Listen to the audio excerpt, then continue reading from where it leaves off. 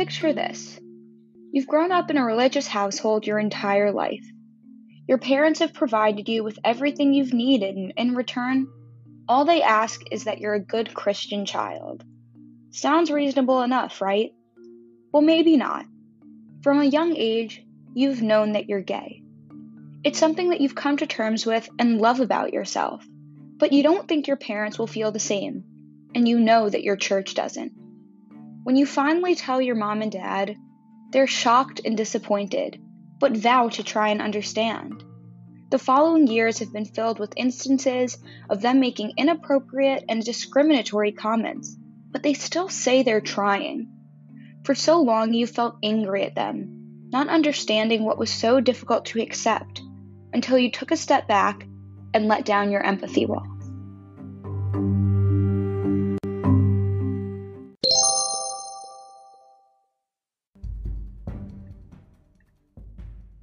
So what is an empathy wall? According to Arlie Russell Hochschild, a sociology professor and writer, an empathy wall is an obstacle to deep understanding of another person, one that can make us feel indifferent or even hostile to those who hold different beliefs or whose childhood is rooted in different circumstances. Hi, I'm Becca L., and welcome back to my podcast, where today we're going to explore the dimensions of the empathy wall and as it relates to the matter of LGBTQ+ rights.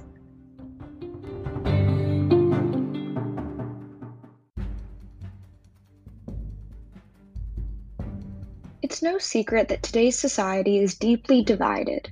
The right and the left have undeniably been spreading further and further apart, especially in the year of the current presidential election. We want to love God. Well, why are you hating us? You're hating us. Why is it so hateful to you? This is so loving. The topic of LGBTQ+ rights is one of many that are on people's minds, worrying what will be in store. For them, this is a matter of individual rights. It's a matter of fear of being discriminated against, harmed, and marginalized by society. But then we can look towards the Christian right and wonder, why are they so invested in this topic? Well, in their understanding, this is a matter of sin. They believe that they're trying to save our country and the people in it, yet they're being bullied for doing that. They merely wish to somehow or other force their views upon us, and we say what's best for the children and for society is marriage could remain one man, one woman. In an article titled Christianity Will Have Power by Elizabeth Diaz, it is explained that many members of the Christian right feel targeted and that Trump is their protector. Maybe Trump does not need to be as aggressive and inappropriate in their point of view, but his persistence in fighting for their views is commendable to the Christian right.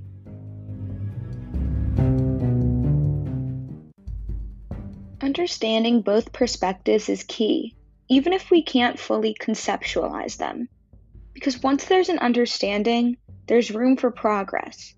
Take the Bridge Builders, a pro-LGBTQ+ organization at Belmont University, a Christian campus.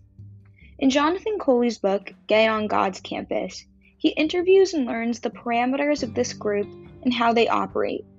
These students have one foot in the door to both religion and the LGBTQ+ community.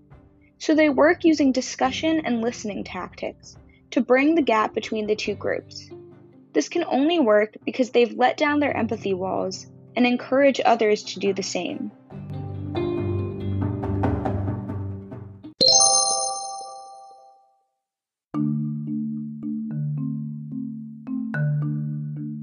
Now returning to your hesitant parents discussed earlier.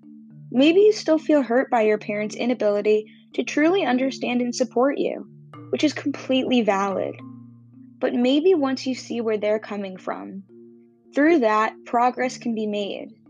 By acknowledging their deep roots in religion and explaining how your sexuality or gender identification can fit into that, they may be able to see your side in a new light. Now, it's important to note, not everybody's story is the same. For some people, it may be more of a struggle, and for some people, it may be easier. But no matter the situation, it can never hurt to see where others are coming from. Without understanding the history and deep-rooted beliefs of an opposing opinion, there's no way to work towards change. Letting down your empathy wall doesn't mean losing sight of your own beliefs or values. It's simply seeing another perspective. It may not be easy, but next time you find yourself disagreeing with someone, try to really listen to them first, and you may be able to find a common ground, or at least have an intellectual discussion.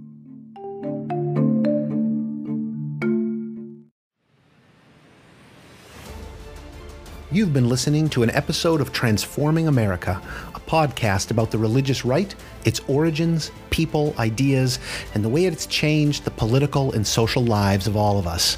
Transforming America is produced by Lehigh University students working together to understand the Christian right and share it with you in short episodes like this. Please join us on this journey. Subscribe to Transforming America so you don't miss the dozens of other episodes in this series.